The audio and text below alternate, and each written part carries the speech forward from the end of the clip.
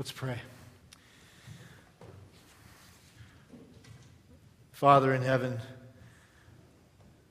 we're reminded even now that it's at the great name of your Son, our Lord, that we gather together.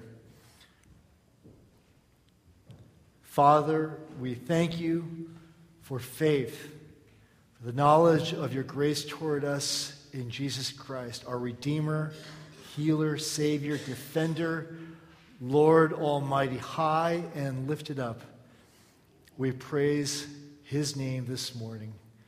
And Lord, I pray that you would speak to our hearts in the humble words that I've prepared. Lord, I pray that you would do a good work in us. As many of us are seeking answers.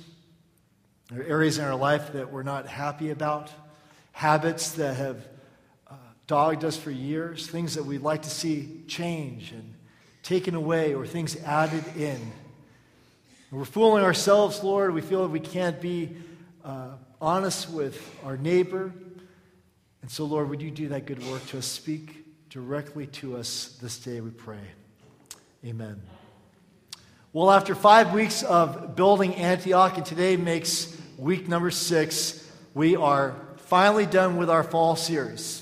The finale is finally here. Now, if you've missed this series of building Antioch, we've been studying the first transformational church built according to God's design, God's blueprints for the church in the ancient city of Antioch, where spiritual power, innovations to advance the gospel, generous giving, remarkable teaching, and mission sending were used by God to transform individuals, their whole community, and literally the entire known world of that time. These gospel-driven design elements that we've been speaking about all fall inform everything that we do here at Neelsville. They're central to our mission, and in particular to our 2009 mission initiatives. 2009 was a very big year in the life of Neelsville Presbyterian Church. Let me refresh your memory. In 2009, our trustees and elders came up with a master plan for our facilities. A church-wide mission study commenced. A new mission statement was formed, and the start of a search for a new senior pastor. It all started back in 2009.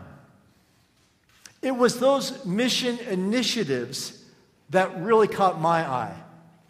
When I was looking for a new call and trying to discern where the Lord would call my family to go to serve next, and we had great conversations with other churches, it was this church and these initiatives that caught my attention. I said, wow, this church knows where God wants them to go. It was incredibly attractive to me. That was 2009, and interesting enough, 2009 was the last time the Giants were in a race for a pennant, and they won. And so all glory to God that the San Francisco Giants will win again and defeat their mortal enemies. And because the Nationals can't make it and the Orioles can't make it, I know we are all rooting for the Giants, correct? Yes? Okay. No? What? Blasphemy. Okay, this is a little review for many of us, but there are a number of new people here. So I want to refresh your memory of exactly what those 2009 mission initiatives were. These were the things that we said, these are core. This is what we're going to work on for the next few years. We're going to put our energy into these things. There are 6 of them. Number 1, incorporate greater variety of culture and music on Sunday morning worship. And thank you to Ryan and the praise team for leading this morning. Number 2, implement a comprehensive plan for adult education and discipleship. Number 3, an emphasis on local missions, both intergenerational and personal involvement. And so we've been hearing these great Minute for Missions over the past number of weeks and coming into the fall, opportunities for us to serve. Number 4, embrace and intentionally work toward becoming a truly multicultural church. And that's not something that can be programmed for. It has to be organic. It's something that happens, but it's happening here. As evidenced by the flags we see in the narthex, and I know Pastor Andy's going to need to purchase at least 4 more with our next class coming in. We're very excited about that. Number 5, strengthen bonds through fellowship gatherings like our potluck right after church. And improved communication. Yes, improved communication. That didn't work in the 8:30 service either. Okay. Gosh. And number 6, I will not quit my day job, just so you know. Number 6, grow in our commitment and accountability to one another through the implementation of a covenant of membership. And certainly we have done that. In fact, that covenant of membership is spoken as a church. We do that about every other month as our statement of faith, and we'll do that again next week to signify what we as the corporate church of Neelsville have committed ourselves to. How are we doing? How are we doing, Neelsville, on this list? I see great areas of growth where we need to say, thank you, Lord. Amen. This is great. I see, look out these windows, no more stairs to nowhere. They're torn out. Hallelujah. Praise the Lord. I also see areas that we've come up a little short, places where we need to work on aligning together, working together, areas that we thought, oh, this will be a slam dunk, but God had different plans for us where we need to go back to the drawing board, or more importantly, we need to go back to the prayer closet and pray over and discern.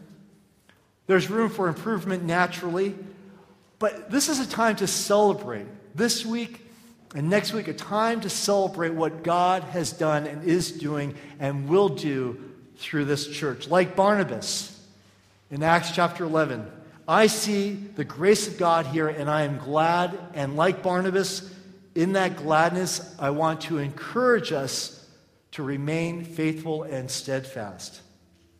This series' full title is Building Antioch, Your Role in a Transformational Church. Each and every one of you has a role and a responsibility and an opportunity to help our church grow and embody the gospel for all that God has in store for us. Now, transformational churches like Antioch don't just happen. They emerge when more and more members are transformed by the Holy Spirit. When there's discord or division, the Holy Spirit becomes troubled. Growth is stifled. To combat that and build unity and faith, a big part of the Spirit's work is enabling us together to see and appreciate Christ's love for the church and for the world and our role in it. That's what the Spirit does, to remind us. And when we see Him and we begin to value the things that God values and what He is doing in the world, we become convinced by the Spirit that we are called to this particular church. Not, well, I'm a Christian and I'm a free agent, I'll wander from church to church. But no, it becomes very clear that we are called to this time and to this body and to this local expression of the church with big C. To give ourselves to the ministry and the mission of Neelsville. To do our part in helping our community of faith be all that it can be and to show Christ to all. That's what we do. We want to show Christ to the world. And here's the main point of my message this morning that I want to convey to us in a rather lengthy meat and potatoes kind of message. You ready? To show Christ, we need to see Christ. And seeing Him is what changes us into the kind of people God wants us to be. Now, I thought a little change of pace. We've been spending a lot of time in the book of Acts, and so I want to turn your attention to an entirely different book in the Bible, 2 Corinthians chapter 3, verse 18, if you want to open there. I think it's on page, I don't hear pages turning at all. Come on. I think it's on, thank you, 2 Corinthians 3:18, I think it's on page 965. I would love for us to continue to know Scripture, but not to assume we all know it. We have the 4 Gospels, right? And then we have the book of Acts, and then Romans, 1 Corinthians, and then 2 Corinthians 3:18. Listen to these words. This is sort of like jumping into a 3-hour sermon and we're hearing midway Paul's argument. So we'll unpack that. He writes, "And we all, who with unveiled face, beholding the glory of the Lord, are being transformed in the same image from one degree of glory to another.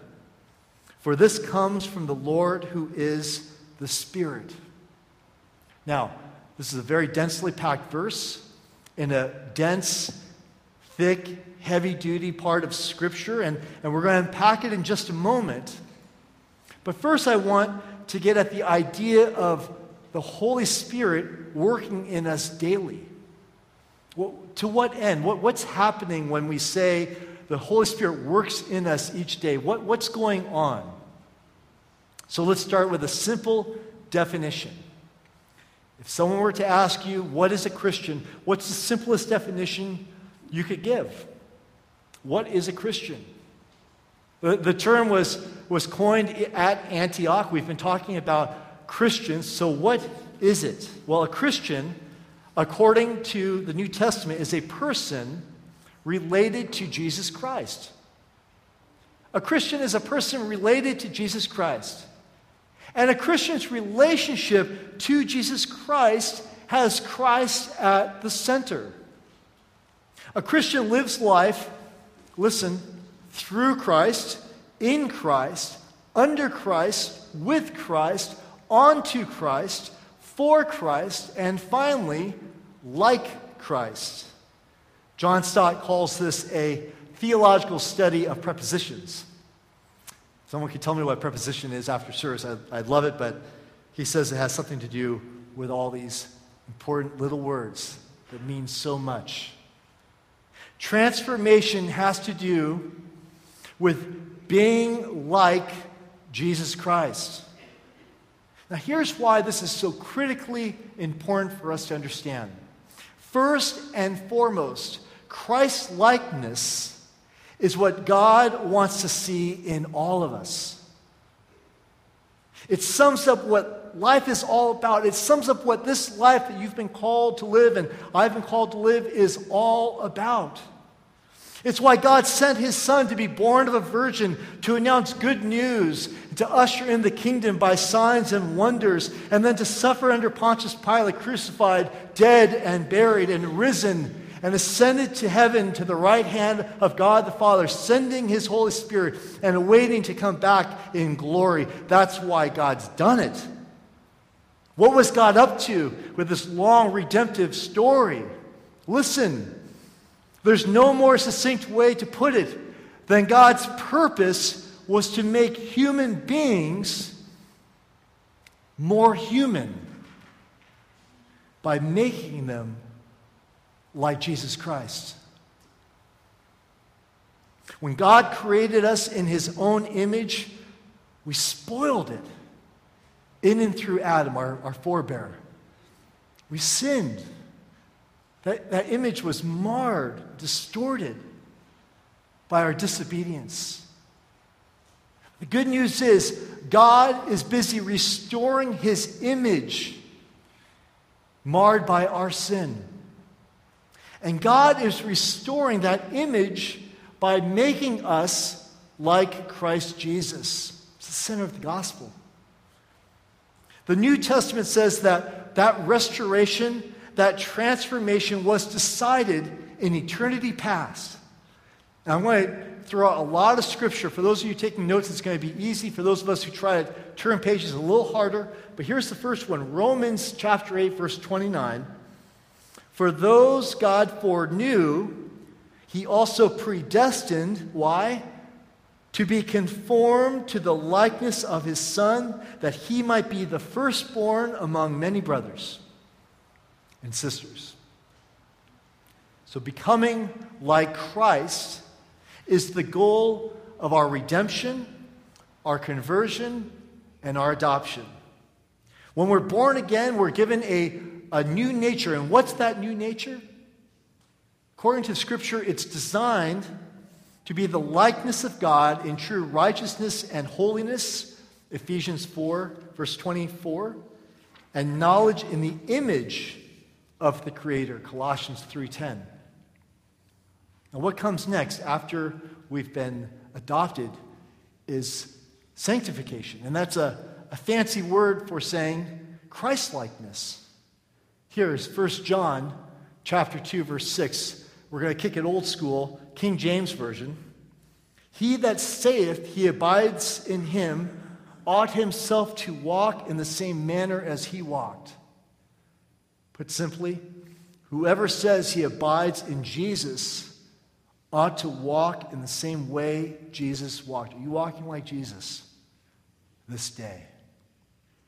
Christ-likeness, it's not only God's purpose in predestination and conversion and adoption and sanctification, but it's his purpose for heaven too.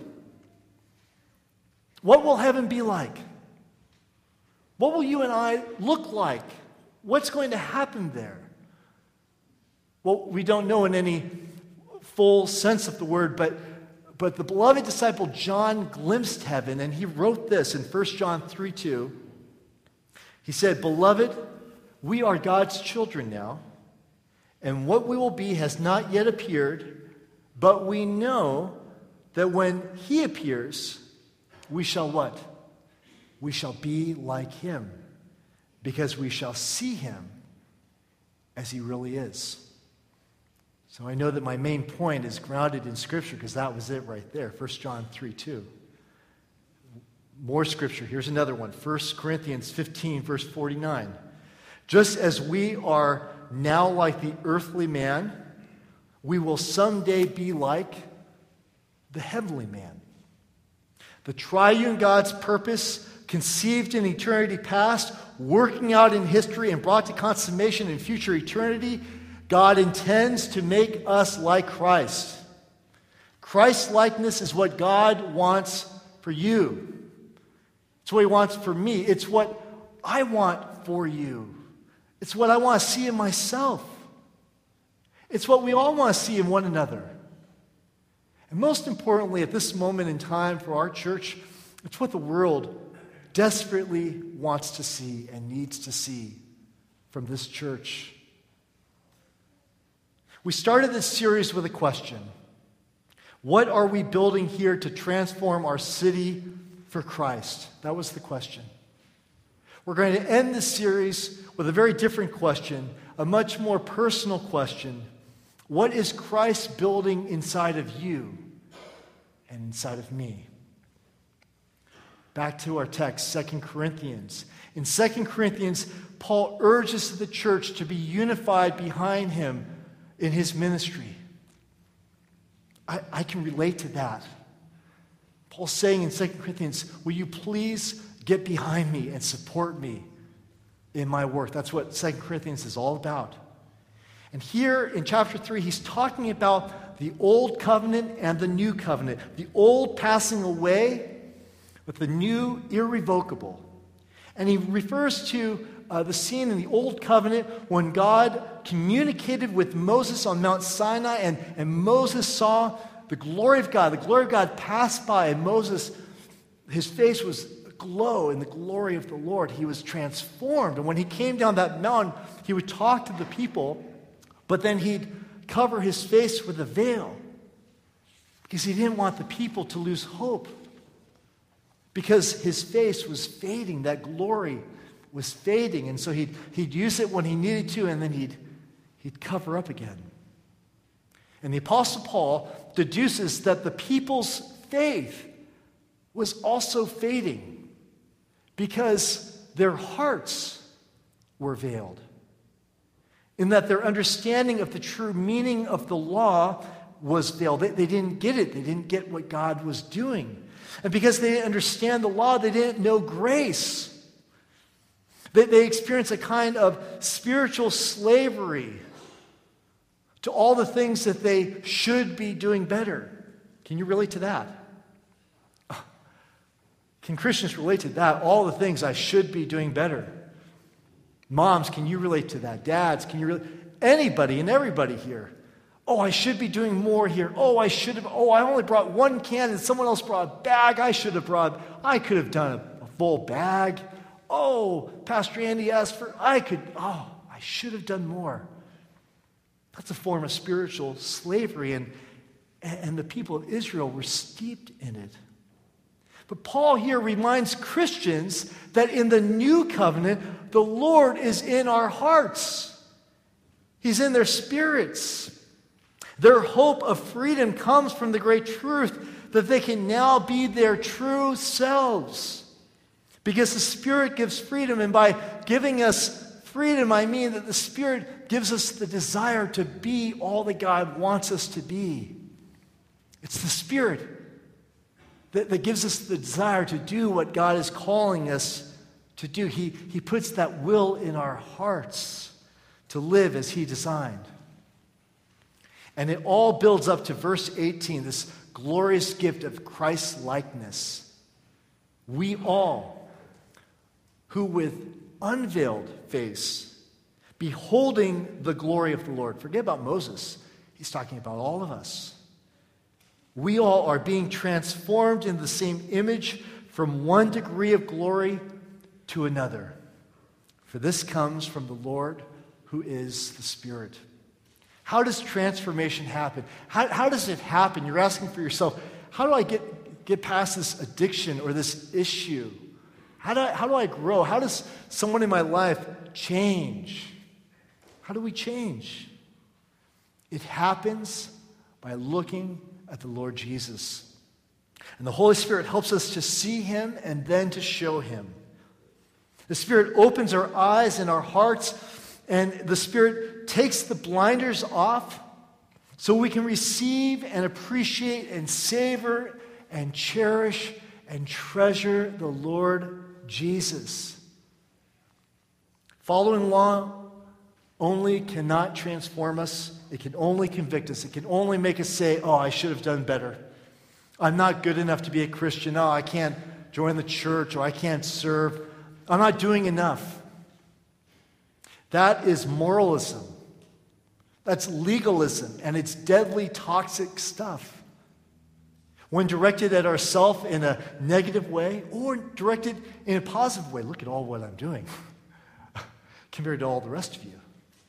It's toxic when we turn that towards our neighbor and say, she's not doing enough. Can you believe that family? It's slavery. It's not freedom. Neelsville, listen, what's holding us back is not a lack of time. It's not a lack of resources. It's not that we need more people or a bigger facility. It is that we do not see the glory of God in the face of Jesus Christ. That's our problem. That's our problem. Discord, disunity, fussing, complaining, withholding our offering, petitioning, those are all symptoms of a stagnant church taking its eye off of our Lord. Those are only symptoms. The cause isn't incomplete goals. Oh gosh, if we could just check off those big goals, if we could have just made our goals this year. No, it's that we're not seeing His glory. But that's also the cure. To see Jesus' glorious love for all the jaw-dropping, take my breath away, amazement, gloriousness, that is the symptom, that's the cure. The main point again, to show Christ, we need to see Christ.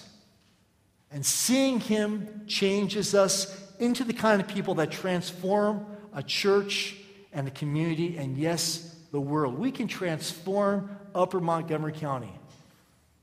The people in this room, do you believe that? We've seen it. It can happen. If you want to be more forgiving, look at Jesus, who on the cross said, Father, forgive them, for they know not what they do. If you want to be more loving, look at Jesus, who ate with sinners and repentant prostitutes and tax collectors. If you want to be more pure, look at Jesus. into his blazing eyes of fire, Revelation 22. If you want courage, look at Jesus, who drove out the money changers with a whip made of cords and turned over their tables, for they had defiled his Father's house. If you want to be more generous, look at Jesus, who gave up heaven to come to earth. If you want to be more like a servant, look at Jesus, who took off his outer garment, so undignified, wrapped it around and knelt and washed his disciples' feet. If you want to be stronger in the face of suffering, look at Jesus. When he had the opportunity to pass on the cup of his Father's wrath, he said, "Father, not my will, but thine be done." If you want to be merciful, look at Jesus, who reinstated Peter, even after Peter had denied him 3 times. By beholding him, we are transformed. We are sanctified. And when we're transformed, then we can fulfill our role. No gimmicks, no formulas, no more should-haves. What gets me excited about Neelsville Presbyterian Church, about this next season of ministry and planning and initiatives, is the same thing that Paul and Barnabas saw at Antioch, and we're going to see in this next season when we start surveying you again in the new year. When we come to your homes, we ask you, what's God doing in your life? Where do you see the glory of God? And where do you want to see the church go? What's God laid on your heart? What did they see? What do we see? The abiding nature of the new covenant, powerful and irrevocable, working in all of us. My prayer is that the Holy Spirit would come in power among us this autumn, would free us up, would bring revival, and that we would be Christ's faithful witnesses. May the freedom of Christ shine with power through this church to all the world. Amen. Amen. Please stand and let's sing. It's a misprint in your bulletin. It's